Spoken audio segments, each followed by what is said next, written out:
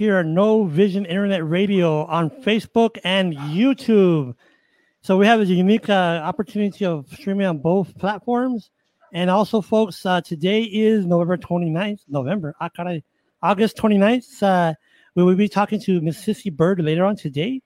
But anyways, good morning, Mr. Bautista. How are you doing today, sir? Good morning, George. Doing great. How's people in El Paso doing today? I hope they're not going out because it's too hot out there. Yeah, I mean, that's crazy, isn't it? That we've had several days of over like 102, 104, 100. I mean, in late August, you know? Yeah, it's supposed to be kind of crazy today. Yeah. And and we're also streaming, folks, on our website, which is www.novisioninternetradio.com. If you want to if you know someone that doesn't have Facebook or YouTube, just let them know to go to our website. And also, Mr. Bautista, we're proud to announce that we're also on iTunes, our podcast. After the show, I uploaded into the podcast iCloud or Stratosphere, and so our podcasts are available on any podcast player on Apple. So if you have a podcast player like Downcast or anything like that, go ahead and search for No Vision Internet Radio, and it will pop up our latest podcast. Right now we have 3 of them uploaded, and then after today it'll be 4.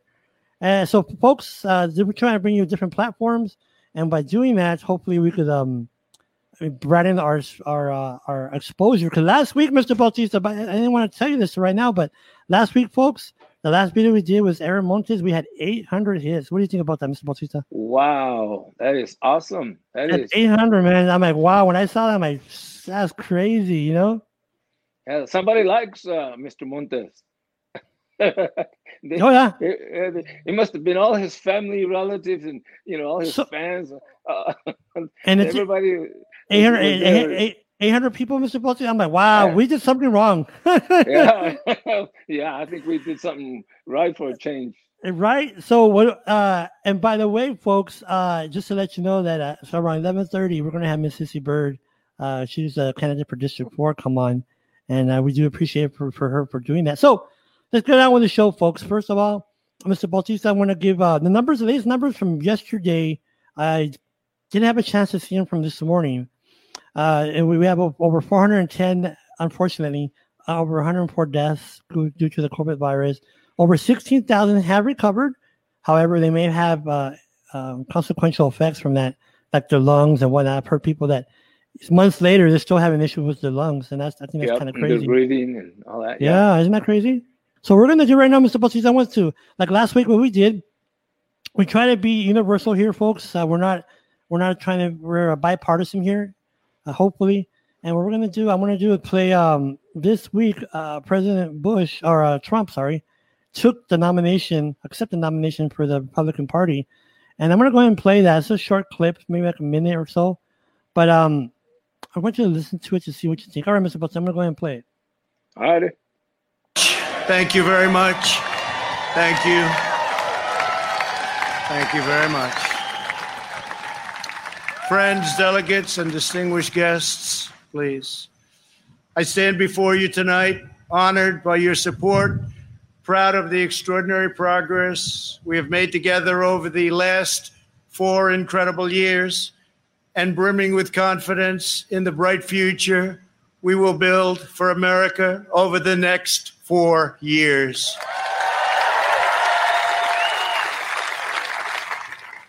We begin this evening.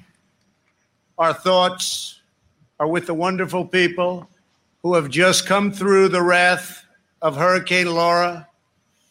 We are working closely with state and local officials in Texas, Louisiana, Arkansas, Mississippi, sparing no effort to save lives. While the hurricane was fierce, one of the strongest to make landfall in 150 years, the casualties and damage were far less than thought possible only 24 hours ago. My fellow Americans, tonight, with a heart full of gratitude and boundless optimism, I profoundly accept this nomination for President of the United States. What I understand is there was over 1,500 people there, no masks. Little of those people wearing masks. So I don't know. I mean, be honest with you, that's something that needs to be addressed. Because I mean, the thing is about the mask, folks. I mean, I don't know. What do you think, Mr. Butler? I mean, because we've been talking about this for weeks, and I don't know. It's like people don't realize the importance of wearing the masks. I just don't.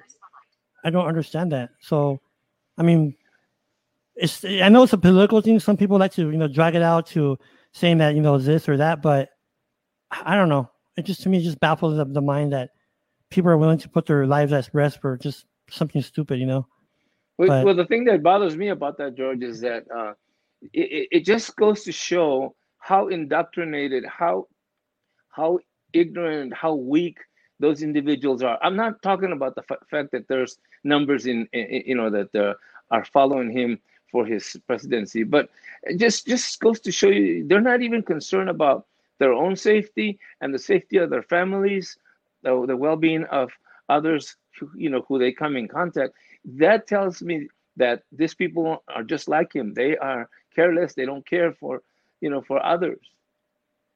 Well, that's what I'm saying, man.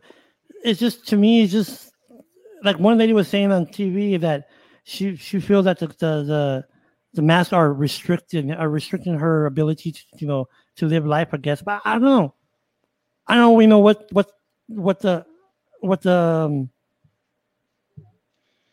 thought is. I really don't know. I mean, well, one of the things, George, that there were some of the his followers up in New Hampshire.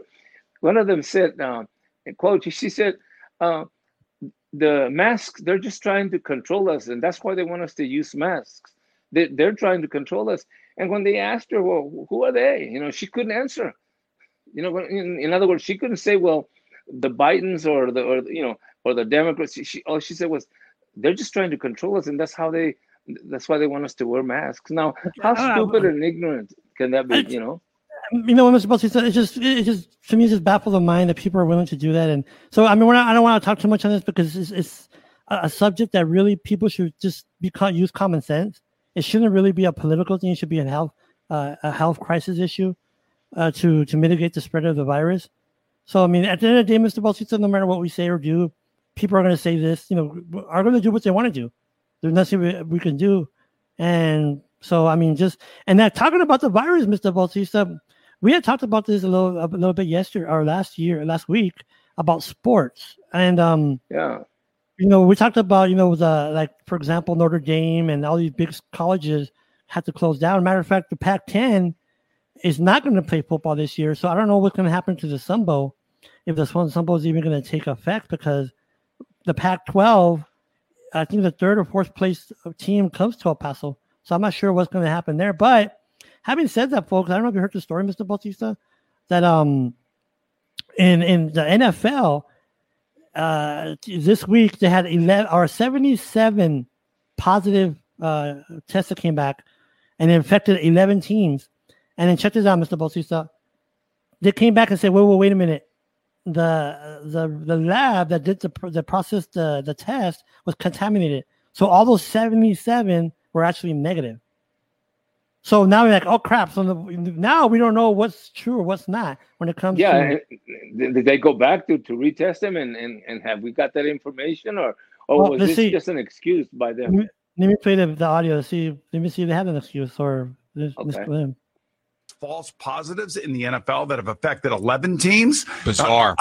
I'm telling you, if there are false positives, are there false negatives? Yeah, I would certainly think so. I mean, here's what we know. There's no exact science to this. And the fact that they came out of one lab in New Jersey, boy, don't you got to get someone over there and say, what the hell are you guys doing? I mean, that's a huge number, and it impacted, what'd you say, 10, 11 teams. Now, most teams did press on because I guess there was some question about all those positives. Some delayed practices and, practice later in the afternoon instead of in the morning. But you talk about needing some help here and having a long way to go in this testing process. That was eye-opening to me this morning. And I'm glad that, because it would have been very easy for the NFL to just shut things down immediately and just pause camp for a couple of days. Instead, they pressed forward, found out there were false positives, and we're good to go. But you're right. If there are false positives, yes, I would think theoretically there could be false negatives. Yeah, the Jets, the Bears, the Vikings, and the Steelers reported the most players that were affected. And then when you listen to the coaches talk about what they had to go through in order to figure this whole thing out, it's really been, I think it's a good exercise. I think it's a really good exercise for these teams, even though it is a blatant mistake and it creates all sorts of, I'm sure, headaches, and you have to figure different things out. But it's a good exercise to go through and figure, okay, we just lost, 1/6 of our roster. We now have to figure out how we're going to do this. And, a coach or two here. So as Adam Gase has said, as Joe Judge has said, as almost every coach has said, everybody has contingency plans in place. Everybody seems to be pretty much organized as to, how they're going to handle if something like this does happen. And I remember asking Frank Reich, obviously the head coach of the Indianapolis Colts, about a month and a half ago, or maybe it was even 2 months ago, when he came on with me and Gio on a Saturday. I said, what happens if you come down with coronavirus? How do you handle your situation? He goes, obviously, I would be quarantined away from the team, but that doesn't mean, as long as I'm feeling okay, because most guys who have come down with it seem to be feeling okay. They just have to go through the quarantine situation. I would coach via the Zoom meetings, and I would definitely be involved in the game planning. Obviously, I don't necessarily know that I could call the game like he would normally do with Phillip Rivers now as his quarterback. But we do have contingency plans in place. This was over a month and a half or 2 months ago, so I'm sure that they are practicing these things as you go on. And the Eagles lived it with Doug Peterson already. Right. Well, but that was early in the whole process. I mean, I'm talking about when the actual games start. That some coach of significance is going to come down with this. You just know it. And you would think statistically, yes, I agree. I'm actually surprised no managers that I know of have come down with it in Major League Baseball. But you know what you do see in every dugout? I am yet to see a manager. Well, I'm not watching all the games, but you watch Quick Pitch and MLB Network every day, and you see all the highlights. I have not seen one manager without the mask on in the dugout. I think that's a big part of it. If they're protecting themselves and they're doing the proper protocols, they should be okay. You would hope they're okay. I was just going to, to let George know that I think it's going to be very difficult, even though they're not having, they claim that they're not having problems with the virus, because they're making sure that they're following the CDC directions and whatever. But I just don't feel that they can survive it, because they have to travel, and throughout the traveling or throughout the process, some of those players are going to contract the virus, and then what? They're going to mix in with their players. They're going to mix in with their coaches, and they get to go home, because evidently they're not in a bubble like the baseball teams are, or the NBA. The NBA has played it smart. They're in a position where nobody can leave. They can't go anywhere. They're there, and that's players, maintenance people, whatever. They're all going to be there, and they're not going to have the same problems that the teams that travel. So I don't understand how they feel that that they can continue their games. Soccer has contracted the virus, and so had the women's basketball team, or the women's soccer team. I think they're not having problems, but they're all staying away from the public, staying away from their families. They're all taking care of, making sure that they're taking they're washing their hands, and that they're using masks where they need to, and they're following up with all the procedures and proper procedures for avoiding the contraction of the virus. That doesn't exclude, there's people that have, we've been listening to comments from the media where people followed the rules. They wore gloves. They wore their masks. They washed their hands. They followed everything, all the rules, and they still died. So I don't know. I just find that kind of difficult for people to say that the teams are going to be okay. I don't think they're going to be okay, but going from there to the college football programs. The college football programs are having the same problems. One of the things that they were Notre Dame just closed the doors, and they're saying that they're going to return face-to-face learning in a couple of weeks. That's what the newscasters were saying, but they've got the same problem because the when they open the doors, a lot of those students live off campus. Well, they're going to go to partying, and they're going to go to the drugstore and to buy groceries, etc. And if they're not wearing masks, or if they're not following the proper procedures, they're contracting the virus, and then they're bringing it back into campus. And even though the students that are on campus, maybe they're following the rules, they're still mixing up with the people that are not wearing masks. So I don't see the college football programs having any more success than what the pros are having. The thing about the football, Mr. Bautista, I don't know if you mentioned this, but the basketball players, they're in a bubble. Yeah. Matter of fact, today, Mr. Bautista, I was hearing the Tour de France. It's going to start today, and actually the way they're going to do it is that all teams are going to have bubbles. In other words, if there's, I think there's 30 per team, like the doctors and the trainers, and all of them are going to be quarantined. In other words, if any of those people come out positive, if 2 or more people come out positive from that team, what they're going to do is that they're going to go ahead and expel that team. Isolate them, yeah. And that's, I mean, sometimes you have to do that because, they say it's 2,200 miles, the Tour de France. Oh, and also they're not going to allow people to stand on the side of the road anymore. Right. Yeah, and if they did, they would have to be at least 6-10 feet away. So if they can do it, if they rope the area so that they can't come in close, to the bikers or whatever. But even there, George, they're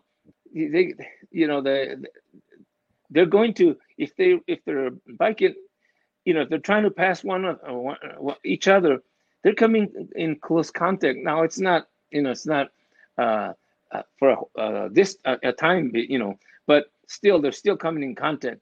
And when you're biking or when you're an athlete, you're breathing hard. You know what I'm saying? Mm-hmm. And I doubt that those guys are going to be wearing masks. And you need to be a coach. You know about that, wrestling coach.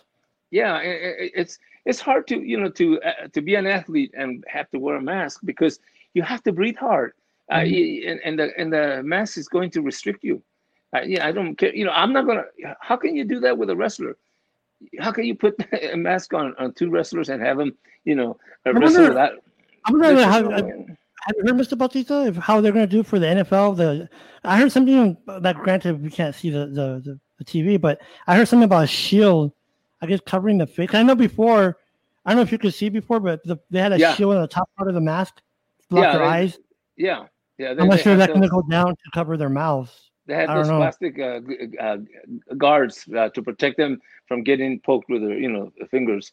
But see, still again, George, there's a restriction there in the breathing process, because you're still restricting people from being able to breathe normally, And if they're like, you go around, run a play and you ran, a quick 30 yards, 40 yards, come back, you're breathing hard, So I don't know. I just think that the people don't understand that athletics has more to do than just play the game. There's more to it, Oh yeah. Oh, and see, the thing about what are people afraid about the virus, about dying, right? And they were saying that Hispanics and African Americans they have a more potency of dying because of obesity, diabetes, and whatnot. So, and a lot of these players are big guys, 350 pounds, 355. Like they had this one guy, linebacker. He's I think from Oakland. I forgot his name, Mr. Bautista. He's 6'9", 340 pounds. That's a big dude. That's a big dude. So anyway, that's why you always say sir to that guy. Oh, heck yeah, you say, sir, can I help you, sir? Yeah. So this other story, Mr. Bautista, I found. Oh, by the way, I do want to mention about the march that was done yesterday in Washington to commemorate 57 years ago. Martin Luther King made the "I Have a Dream" speech, which I think is really poignant now because life has not really changed regarding how Africans Americans are treated, even us Hispanics. I mean, especially now with this president. So just think about that, folks. That was 57 years ago, and we're still having these issues. And we're going to have, it's just part of culture, I guess, certain cultures. But it takes education.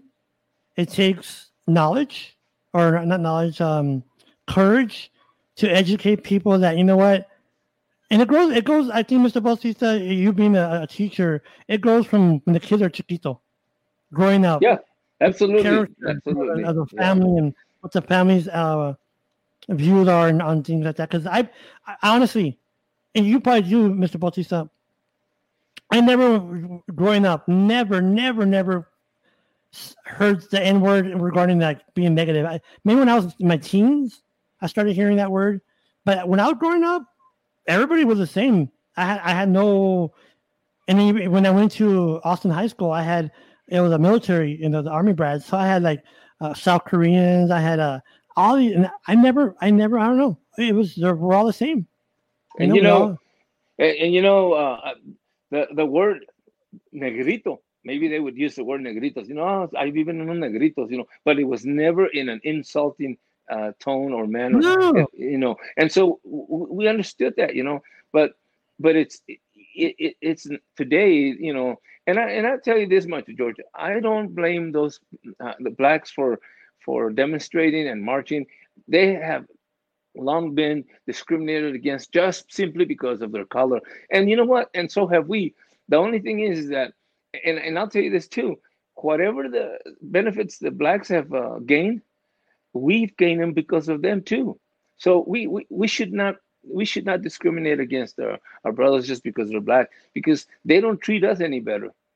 Not really. So anyways, I just want to show you this one story real quick before Miss Bird comes on, which is kind of spooky. This one is about. Did you hear about this one, Mr. Bautista? She's a 20-year-old young lady that she was pronounced dead, but she actually survived. Oh no! Go ahead and show it, because that's scary. We played it. I mean, this is it's so true. It just makes you think like, wow, what? But let me go and play it. So 1 second, please. On to a bizarre story. A 20-year-old woman believed to have died was found breathing at a Detroit funeral home. What? On Sunday. Yes. On Sunday morning, Southfield Fire Department paramedics responded to a home for an unresponsive woman. When they arrived, the fire chief said she was not breathing. After standard efforts to revive her, first responders determined after about 30 minutes that she was deceased. Because there was no indication of foul play, per standard operating procedure, the Oakland County Medical Examiner's Office was contacted and given the medical data, and the patient was again determined to have expired. So her body was released directly to her family to start making arrangements. They sent her over to a funeral home. And at that point, James H. Cole Funeral Home in Detroit, staff members made the shocking realization that the woman was actually still breathing. When they made that revelation, I know, they actually reportedly then called paramedics who took her to the hospital. And she also is currently, she is still in the hospital as of now. Her current condition remains unclear. So she. Isn't that weird? Isn't that wow. It is scary. I mean, 3 times what I just heard the other story is that she had attempted 3 times in half an hour, and when the police arrived, that's when they declared her. Actually, called the medical examiner and that's when they declared her dead. So I'm like, wow. I don't know, man. I don't know what I'm kind of crazy, right? Yeah. Wow. But anyways, Right now, we'll be waiting for Miss Sissy Bird. She's running for District 4 here in El Paso, Texas, on November 3rd. While you're doing that, George, let me just bring a couple of things on. Sure. One of them is that remember that the census are still going, folks. We need for people to register for the census. That helps a lot. That counts, especially for us. And we need to tell the immigrants and people who are scared to go out, and you need to encourage them and say, that's not to take you, send you back to where you came from or whatever. It's your right to be able to be counted in the census, and so that's one thing that I wanted to mention to you. You got anything on that? That to me, it's, I don't know. To me, it's at the end of the day, I'm going to go back to what I was saying right now, Mr. Bautista. We talked about this about going out and vote. Yeah, it's very important that we do that because I don't know, we need to go out there and vote, and we don't. We're going to have another 4 years of Trump. Sorry, so I wouldn't mind for other years of Bush, as opposed to Trump. But you know what I'm saying. What can we do, Mr. Bautista? We don't want to go out there and vote.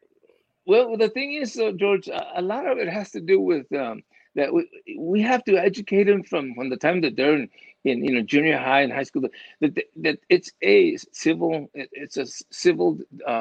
responsibility. It's a civic matter that they should be proud to go out and vote, because we complain about the fact that at City Hall we have people who are not qualified, but the reason that they're not qualified is because we allow them to run, and the people that want them in there, they get to decide that. The rest of us don't.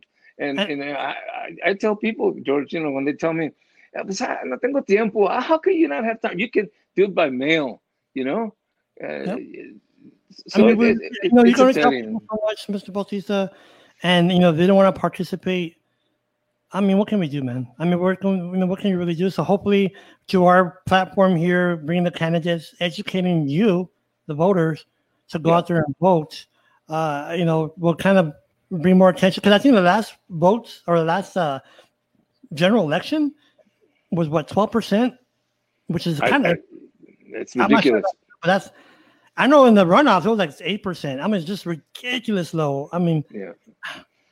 And George, we have to continue educating people. We can't stop telling people that, because it's like the black movement. You can't stop just because there's some that don't agree or that don't want to have to be involved. We have to continue pushing this. It's just because I was very surprised with Mr. Montes. He educated us last week. And talking about Mr. Montes, sorry to interrupt you there, Ms. Bautista. Ms. Bird is online, so we're going to go ahead and bring her in. Ms. Bird is running for District 4. Let's go ahead and bring her in.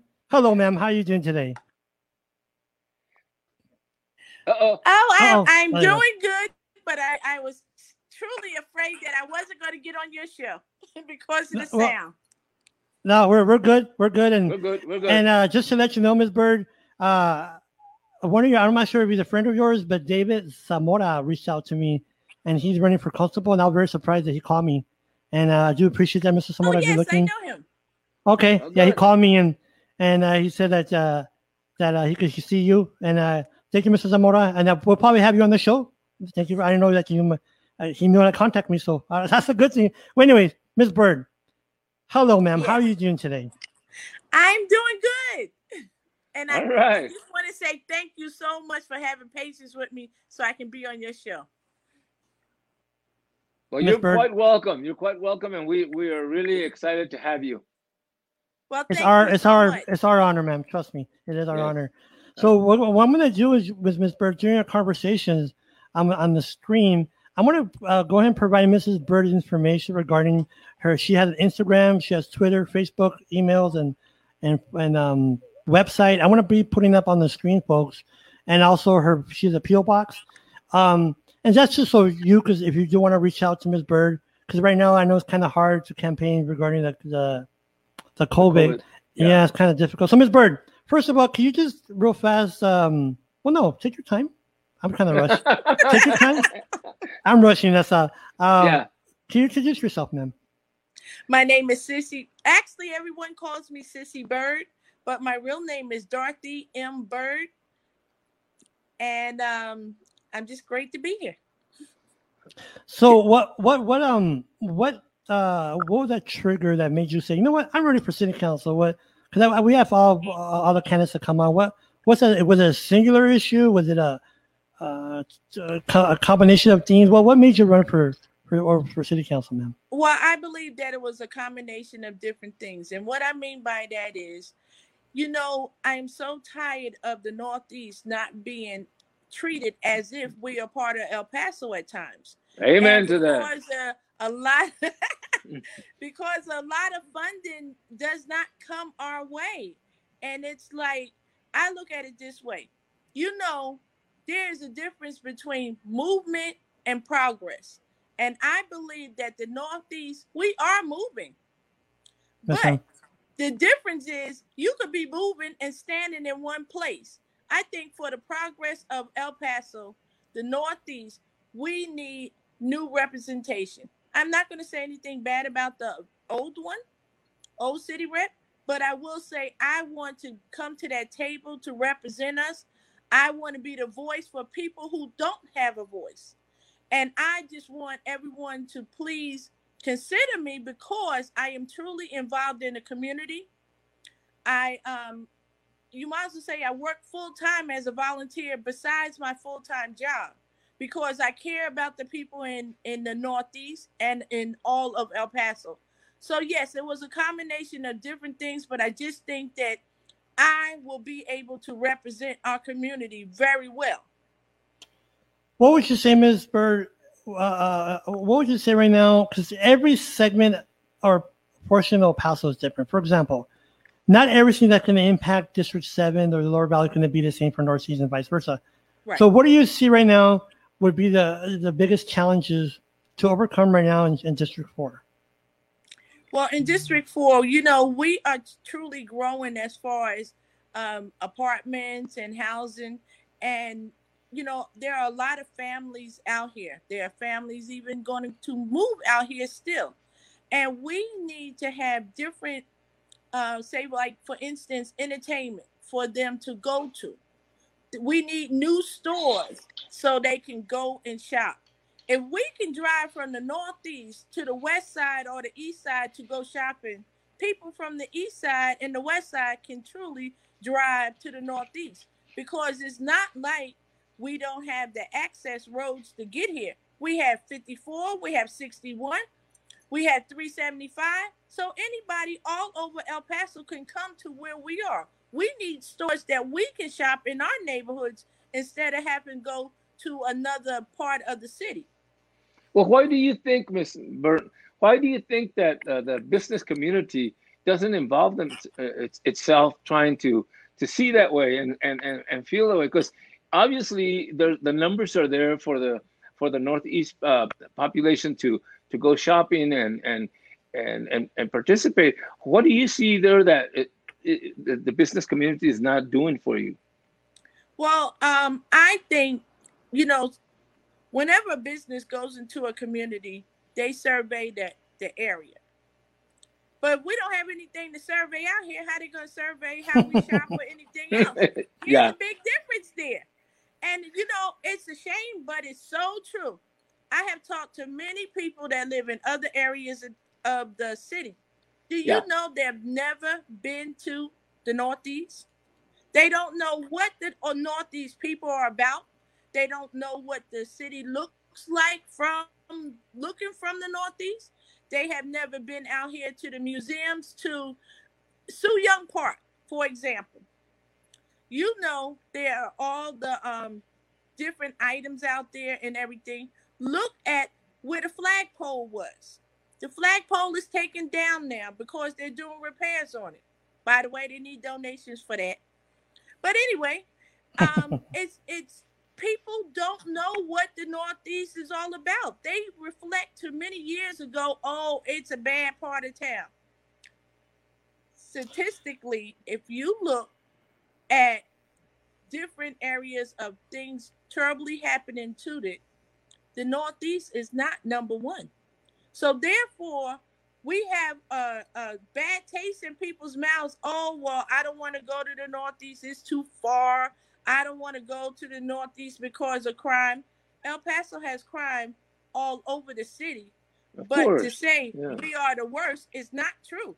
And if you look up, if anybody go to the police department or the sheriff department, they will find out those statistics are true, that we are safe. We are part of El Paso, so therefore El Paso is safe. Of course, the Northeast is going to be safe. Go ahead, Mr. President. I taught in up at Urban High School, and the same thing was said about the kids at Urban. Those kids are just not, they're just problematic kids. I taught there for 8-9 years, and I never saw that. The kids are kids, and they're gonna be good kids and not so good kids, and they're gonna be everywhere. And it's not just there. Eastwood doesn't have the best of the best. They all have their problems. Hank's is the same way. And I worked at Urban, and I enjoyed it. I was there for about 9 years, and again, it was a mixture of kids, and I liked it. But I think a lot of times, like you said, people have the misconception that the Northeast is the problematic part of the city, and it's not.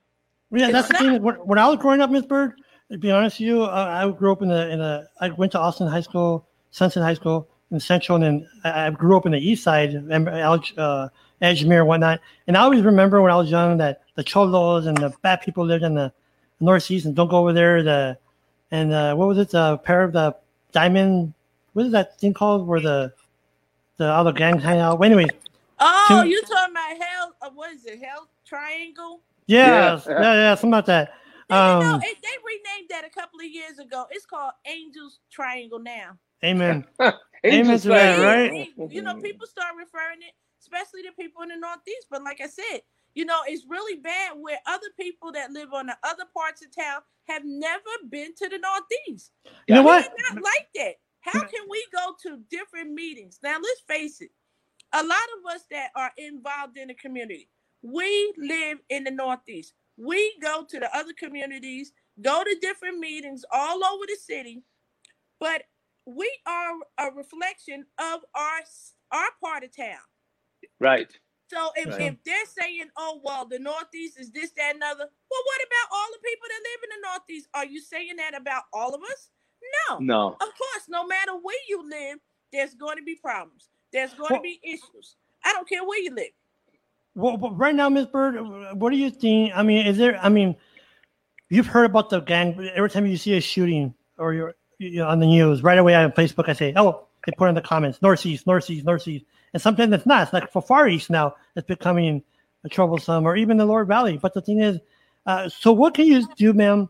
Or if you go on city council, if somebody was to ask you as constituent, say, Ms. Bird, what can you do to address if there is crime? Well, you know what? First of all, that's for the police and the sheriff department. Law enforcement is over the crimes. I will not be over no crimes. Now, I can put my input of different areas that we need more police going into the neighborhoods. Learn who your neighbors are.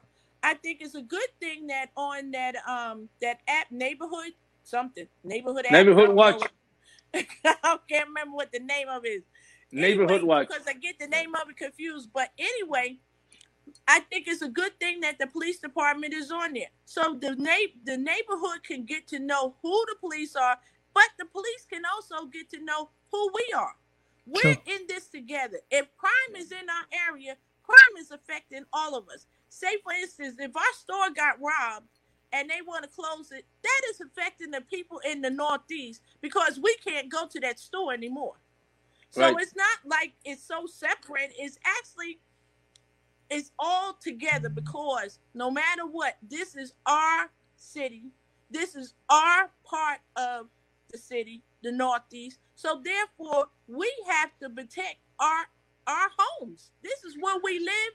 This is where people work, and we have to protect each other. That's how come it's important also to know who your neighbor is. Amen.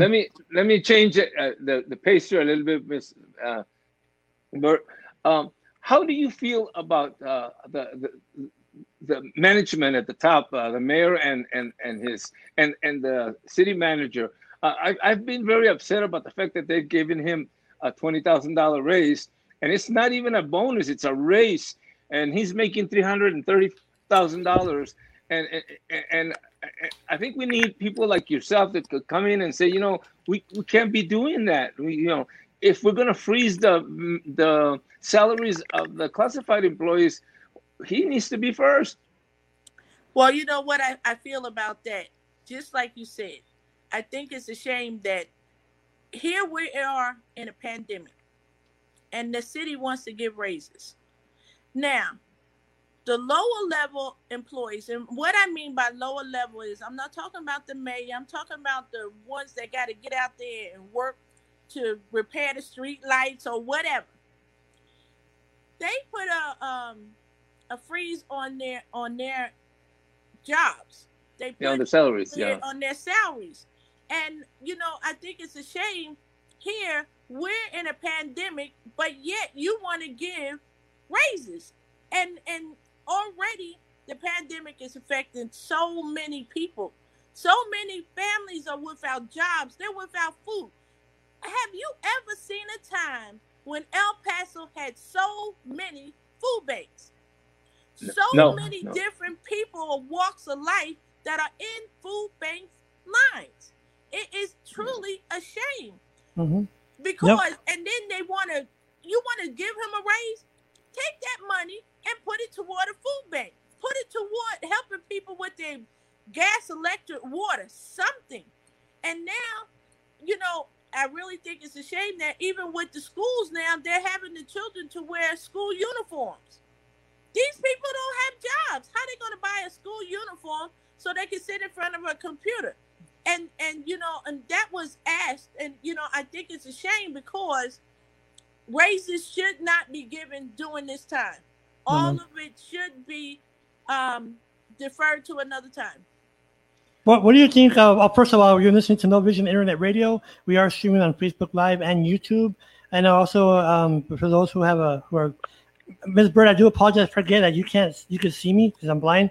I'm checking the broadcast on our website. So we're streaming on www.novisioninternetradio.com also. And so, Ms. Bird, what would you say, and we've asked all the candidates to come on the show, what would you say coming out of the pandemic is the biggest barrier for El Paso?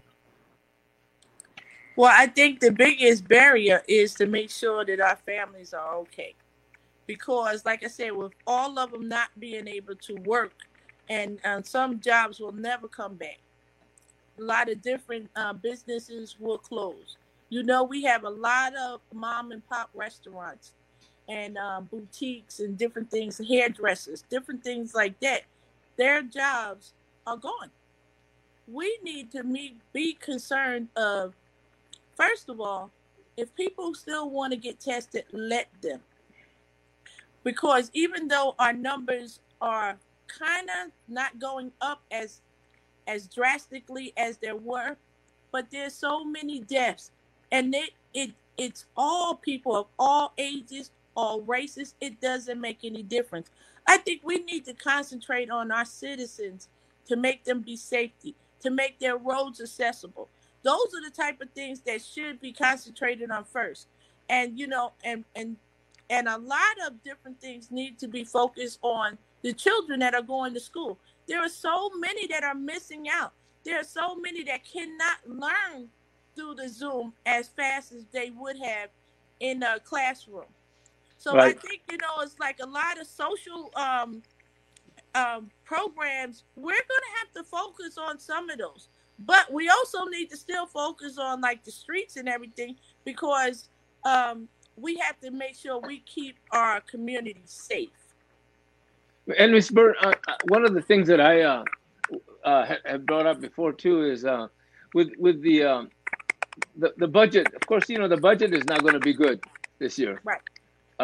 Because you're not going to have the monies that were available to you before. So what are we going to do to facilitate those jobs that? What they said that they there's 400 of people that worked at the city were they laid off or I think they're furloughed right now, but Furloughed, supposedly they may be terminated. By the way, Ms. Bird, just let you know, while we're just talking to Ms. Bird, I am streaming her on the ticker. I am putting her Facebook page, Twitter, Instagram, and then her website. So I hope that's coming out. Ms. Bird, I can ask you one thing. We're going back to when we talked about the crime. We talked to Mr. Aaron Montes last week. What's your take on defunding police? Now, I think first of all, most people don't know what that means. Yeah. They believe, a lot of people feel that defunding is not paying the police. Just get rid of the police department. That's not true. Defunding means that you take those funds and you divert it to something else. Say, for instance, social workers. I think some money can be transferred over to those areas, because all it is that it still come underneath the police department, but it could be social workers that are involved. And I think that some of the incidents, probably they do need a social worker just as much as they need a law enforcement officer there. Well, how do you feel, Ms. Burr, about militarization that they use for crowd control? No, is there typing? I hear typing. Somebody's typing. I hear typing. Anyways, I thought it was me. I'm like, am I typing? But anyways, Ms. Bird? Yes. I don't know. Do you hear typing or is it me? No, I do hear typing. I don't know why. I think he's cracking nuts or something there. How weird, because I do hear typing. Yeah, I was going to tell you, but... What is that? Anyways, that's weird. We got hacked. I think we're getting hacked there, folks, because I can hear typing for some weird reason. Let me do this. Maybe that'll stop it. Are you still there, Ms. Burke? Yes, I am. Okay. Well, anyway, how do you feel about the toys that the police department are purchasing for militarizing and crowd control? Do you agree, or I disagree with militarizing our police department. When people get out there and have a peaceful protest, they should never be fired upon. I don't think that every protest turns into a riot, but sometimes it could be escalated because of the tempers of the people that are there. So therefore, no, I don't believe that we need to militarize our police department. I don't think so at all. It's unsafe for the people who are out there, and it's unsafe also for law enforcement. Because look, there's bad people in bad situations all the time. So therefore, no, it makes it worse. When you're coming out with riot gear on and you look like a soldier, that will intimidate a person who wouldn't normally get intimidated. Well, that's not their job. And they're afraid. Some of the protesters are afraid. Their job is to police, not to militarize. And, that's where I think the money should go into the programs that for training and for education. And, a lot of our policemen need to know about autism, about people. Sometimes, they've had guys that crashed their car, and the first thing they think is that they were intoxicated. And diabetics can go into a coma, and that could be potentially dangerous for that one particular person. Exactly. And let's face it, it's truly a shame that and another thing I don't think law enforcement should be able to easily move from one city or state to another. Amen. If you are in one city and you are the worst police officer on that team, because that's what it is. The police department has a team within themselves, and they move to, say, like, for instance, if there's someone that lives in another state, I'm not going to name a state because somebody be that had a fit. But let's just say they moved to El Paso. Well, they moved to Texas, to El Paso. And they're truly, truly a bad cop, where they don't consider the people. They just have their own agenda, their own, where they think that they're so much in charge of a person just because they're wearing a badge and have a gun. And then they come to El Paso. Let's face it, El Paso is made up of different races. I myself being of the black race, and then others with the Hispanics, the Orientals, anything, Indians, but they come here with an attitude against our races. Who's going to end up hurt or dead? We will. Yeah. Because just like, we keep talking about the August 3rd shooting, but let's face it, he came here to kill. He came here to kill Hispanics. He came here to kill blacks, whites, anybody else that stood in his way, and that's what he did. He hurt these people. He killed other people. And let's face it, look at the babies. Look at the small kids that were in the store that day. Look how traumatized they're going to be for a long time or for the rest of their lives. And it's just not affecting one race. It affects all of our races. Amen.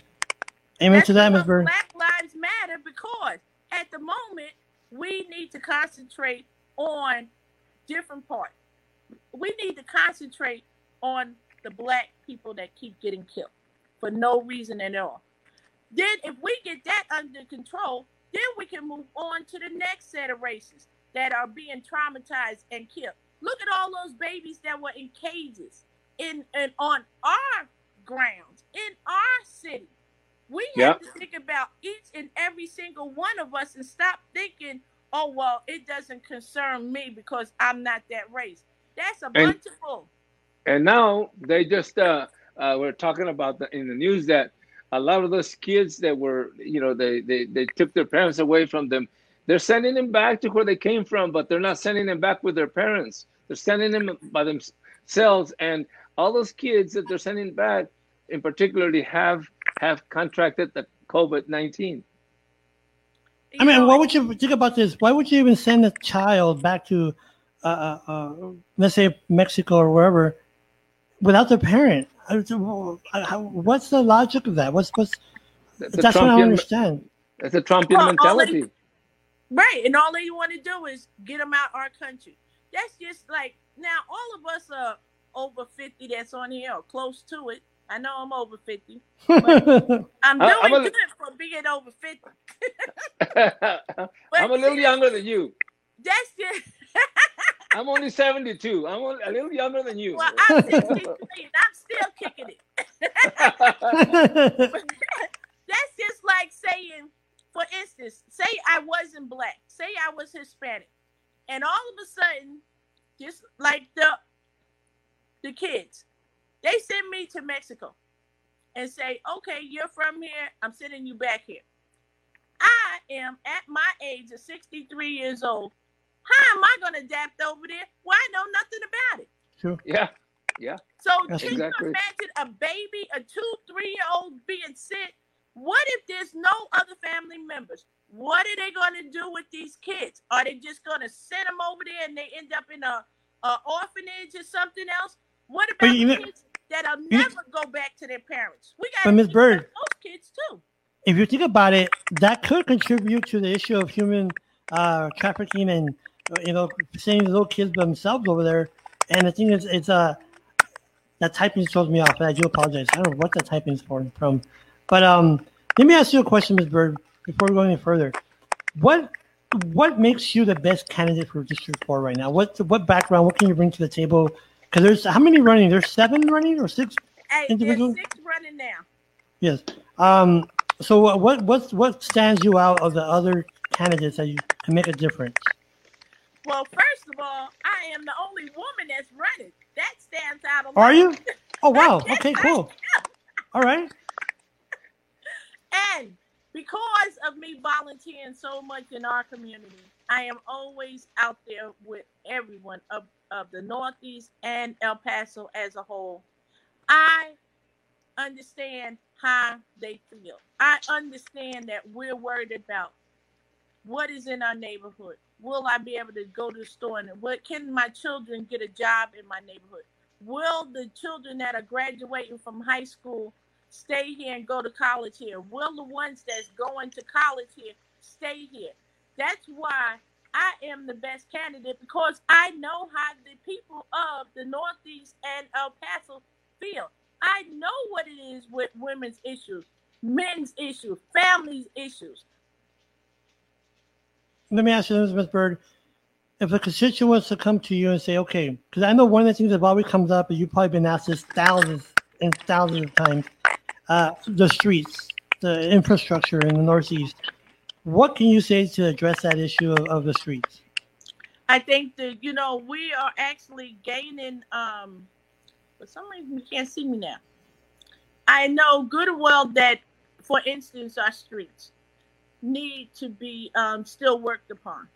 Our sidewalks need to be worked on. When a street light is knocked down, it should not take months for that street light to go back up, because if that street light has a purpose to keep the streets well lit so that our citizens can be safe. That's just like, I think something needs to be done to help the homeowners. Yes, it is a homeowner's property if they have a big tree and the tree is growing up underneath the sidewalk. I was talking to a young man that was in a wheelchair, and he was like a block from where I was standing because I was out there putting up a sign. And what happened was he got...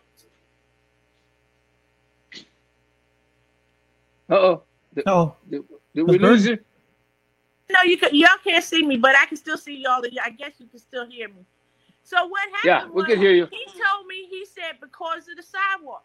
I think we need to make sure that we even help the homeowners where they have these trees or whatever, is making the sidewalks come up where the people that are in the wheelchairs or walkers to still be safe and walk on our streets. We need to address that part also. And accessibility to the bus stops for handicapped people.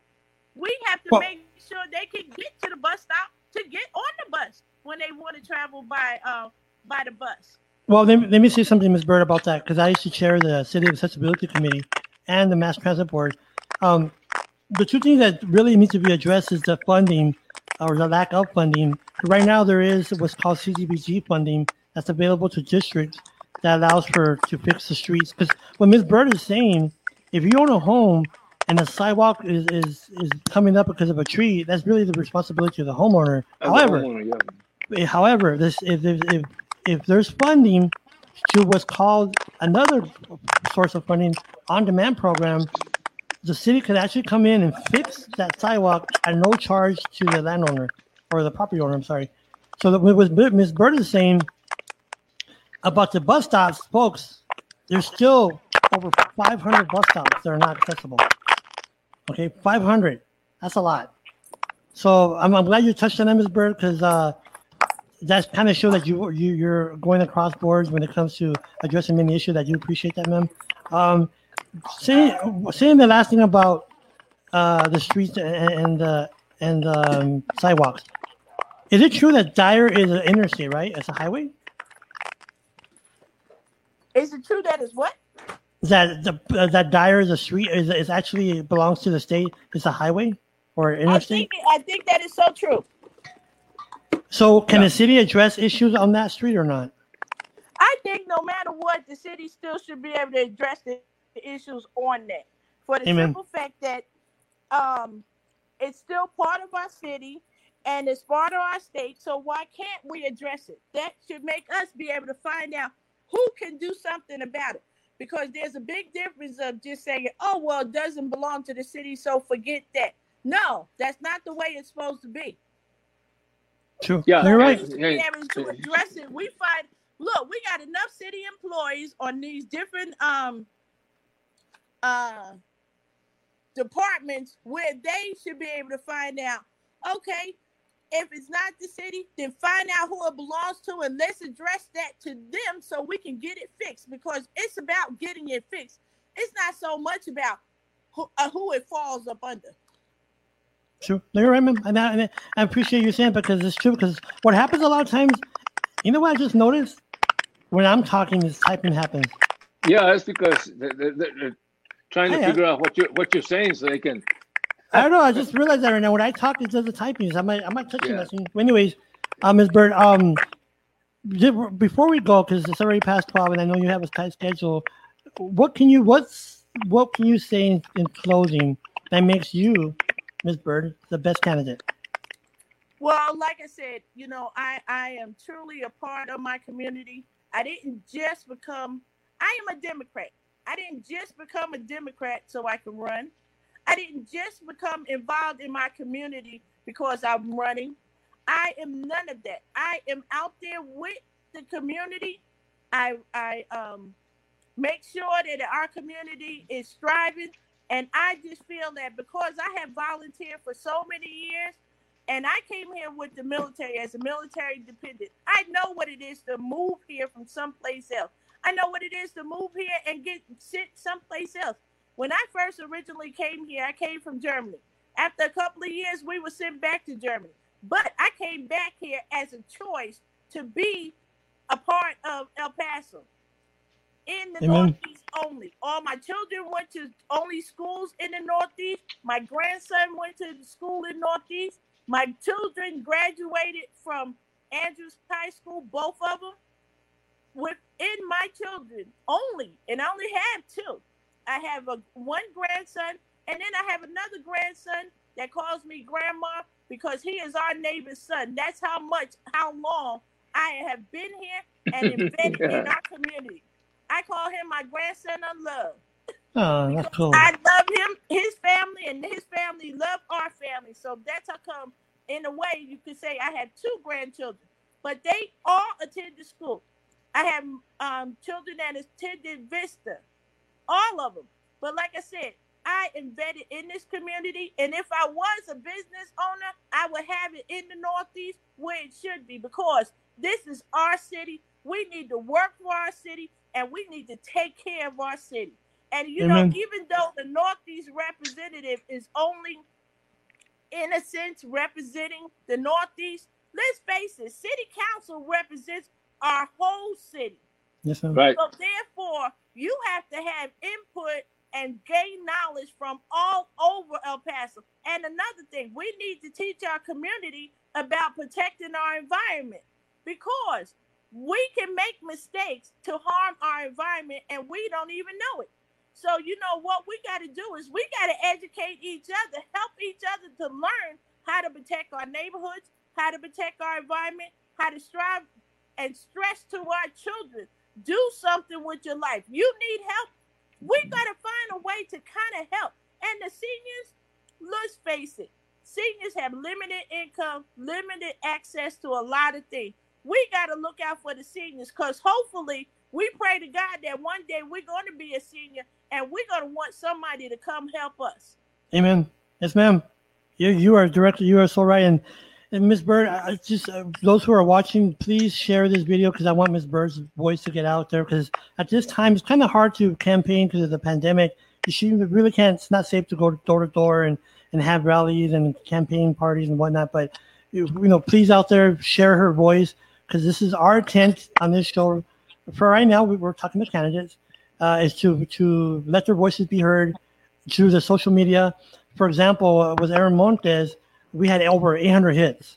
So come on, folks. Let's share Mrs. Bird's voice here and let her message come across to other people, that even though you might not live in Northeast, how about your grandpa, your cousin that lives in Northeast? Say, hey, check this out. Check out Ms. Bird. She's running for city council for your district. And vote for her. By the way, what position did you pick on the where are you on the ballot? I am truly happy to say that I am on place number 1. All right. Hey. I could not have gotten a better place. But can I say one more thing?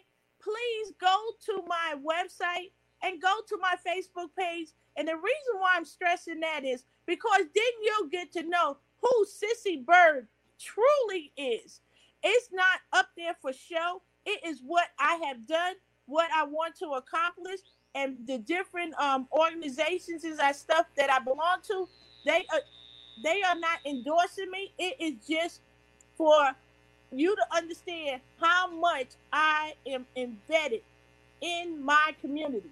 I belong to many organizations, have belonged to many organizations, and it's about taking care of our community. And that's what I'm bringing to the table. Well, I don't know if our other candidates are. I'm only going to concentrate on me because I want to be the next City Council District 4 representative.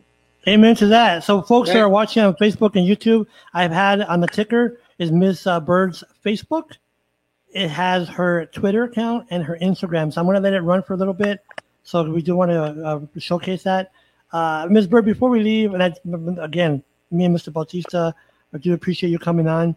It is a great honor. Do you have anything to say, Mr. Bautista, before we go? I just want to thank her, and as you said, want to ask the listeners to check her Facebook space, her website, and help her out so that she can become the next representative. She's working hard, and obviously we can tell that she's a great person. And thank you, Ms. Berg, for coming on our show, and we really appreciate you. And I thank y'all so much because this is truly helping out the candidates so that the people in the community can get to know who we are and hear us speak a little bit. So I thank both of you so much. Well, one thing I've learned, Ms. Bird, I've for a while been doing this internet stuff, and I started with Abel Rodriguez on dialogueep.com, and one thing he told me, he's like, he used to be in part of KVIA, and he was part of Channel 26, and he said a lot of times what happens with candidates, you only get, if they are on the news, if it's not the chosen one, if you are on the news, you only get 20 seconds at that. So he says, it needs to have a platform where the candidates could talk for an hour, 30 minutes, or whatever it is to give them that voice. So that's why we bring on candidates, and like you, Ms. Bird. I want to say one thing. My mom taught me many years ago, rest in peace, my mom. She told me attitude makes up for aptitude. And your attitude, Ms. Bird, I got to say, is perfect. Well, thank you so much. That is so good to hear from you. Yes, ma'am. So next week we may be off. Me and Mr. Bautista are still talking about that. But since we had a call from Danny Zamora, he's running for a constable, we might have him on the show next week. But Ms. Bird, you're more welcome to ever come back. There's still time between now and November 3rd. I think it's less than 50 days, if I'm not mistaken, for the election. So if you ever want to come back, ma'am, let me know, and you're more welcome to do that. Okay. Well, all you got to do is invite me, and I'll be back, after I win. There you go. Amen to that. Thank you so much. Well, I have a question, Ms. Bird. Yes. Just out of curiosity, when you logged on, were you on browser, on the Google Chrome browser or not? I was on. I think I was on Edge. I'm not sure. That's my bad. I should have told you. StreamYard works better on Google Chrome, and my bad. That's on me, folks. We're learning. We're learning. So, all right, Ms. Bird. You can't see me for the last 10 minutes. It's just all black, but I'm still here, and you see what I look like in the beginning. Yeah, there you go. So, all right, Ms. Bird, I do appreciate it. Experience. Thank Amen you. to that. Thank you, ma'am. All right. Thank you so much. Thank you, ma'am. One other thing yes, ma'am. I want to say. No, go ahead. I think also we need to make sure we make people and businesses pay attention to where disabled and handicapped people, because your community is growing so much. We need to pay attention to a lot of you because you are growing so much. I think that we need to make sure that businesses and everything enforce accessibility to get into, like the American Legions, into stores, into apartments, different things like that, because your community is growing so much that I don't know if anybody's paying attention to how much you're growing. All right. Ms. Bird, we'll I'm glad you that said up. that.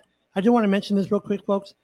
Well, a lot of times what happens is business owners in El Paso, they're kind of scared when you say accessibility, like, it's going to cost us money. However, there is city grants that is available.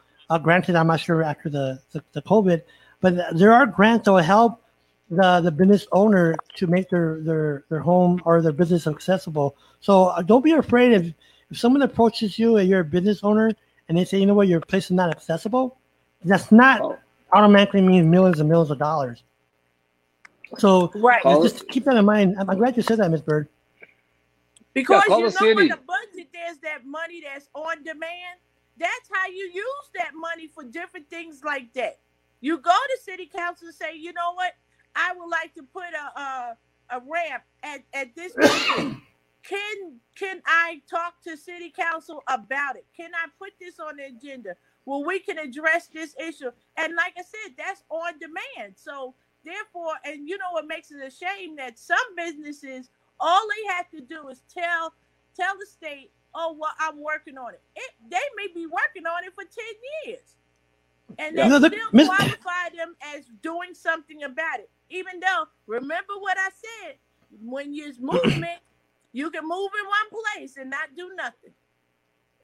Ms. Bird, can I ask you a question? How do you know? How not many people know that. How do you know that? Can I ask you that? Because I pay attention.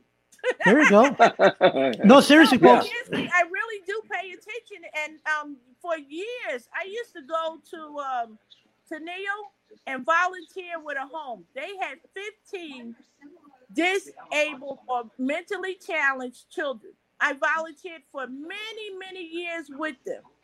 And I fully understand what it is to a point, only to a point, what it is where you can't do this or you can't do that because of any kind of disability. So I truly only understand to a point because I don't have any kind of disabilities or anything, except I need glasses. I have to wear those, but that's not really considered a disability.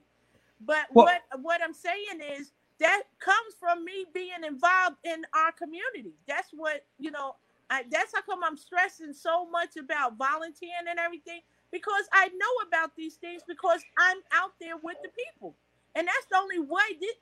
Some things you can learn by looking at YouTube or anything else, but a lot of things you learn by personally being out there with someone to help someone. I know what it is to stand next to somebody and they're upset because of something happened to a family member. I know what it is to let them cry on my daggone shoulder. I know what it is to cry on their shoulder because none of us are perfect. All we can do is help out each other. And that's what we in city council, and I am not in anybody's pocket. I have a grassroots campaign. So, and I really did have a hard time with even asking people for donations for the simple fact that I know what it is to take care of another family member. I know what that is to feel like when you're saying, oh, well, which do you want? More money for your campaign or more money? Give me a $10 to buy somebody some groceries. Me, myself, because of the way I am, I would say, okay, well, maybe we could give you $5 and I take $5, or give you $8 because you got more mouths to feed than I do. Yes, so it's truly hard right now with campaigning because of the pandemic, but it's also truly hard to get donations, and I will not be in the pocket of no one. Amen. And that is for sure because people have cliques and all these other things. I'm not in them, and I never have. Nope. Well, thank you for. I was just going to say thank you for being on our program, and as George has said, next time that you want to be on, let us know, and we'll welcome you back, and maybe after the election, and you get to be the representative. Maybe after that, you can come in and talk to us. All right, Ms. Bird. Ms. Bird, I want to put you on the spot now, okay? Okay. You become city council now. You're going to come back on our show, okay? I already said that. All right. Oh, wait a minute. Okay. More importantly, because I plan on winning. Ms. Bird, more importantly, I want to close out this show good. More importantly, Ms. Bird, I want you to really think about this answer. I think Mr. Bautista already knows. Ms. Bird, Are you a Yes. Dallas fan? Are you a Dallas fan? No, my team is Philadelphia Eagles. I don't like Dallas Cowboys. I like her. I like her already. Yeah, me too. Me too. I don't. I can tell you. I like her already. So, all right, Miss And Bird, look, thank you, and ma'am. we can truly watch a football game together when we come back to when we start our new normal. I can sit down and have some chicken wings and a daggone Coke with y'all and fries. Amen. All right. Heck yeah. Hey, I ain't gonna argue about that. All right, thank you, Miss Bird. It's a truly pleasure. You're a sweetheart. God bless and be safe. So, Mr. Bautista, we're gonna go and close out. Yes, sir. The thing here, so I'm gonna play some music or All right. our I guess outgoing music, I guess you want to call it. But anyways, next week we might have a show after all. I don't know. It really depends. Hopefully, but spread the word. I really do want Miss Bird's message to get out there. So whoever is on this watching this, please share this. I mean, because Miss Bird just all these candidates really need to have their voices heard and They need that exposure. Yeah. Yeah, they need that exposure. So we're going to go ahead and play this video, and then we'll go ahead and close out. And thank you, everyone. God bless, Mr. Bautista, and I will Right. see you later. Later. And stop Thank typing. you. Bye. Bye-bye. Bye-bye.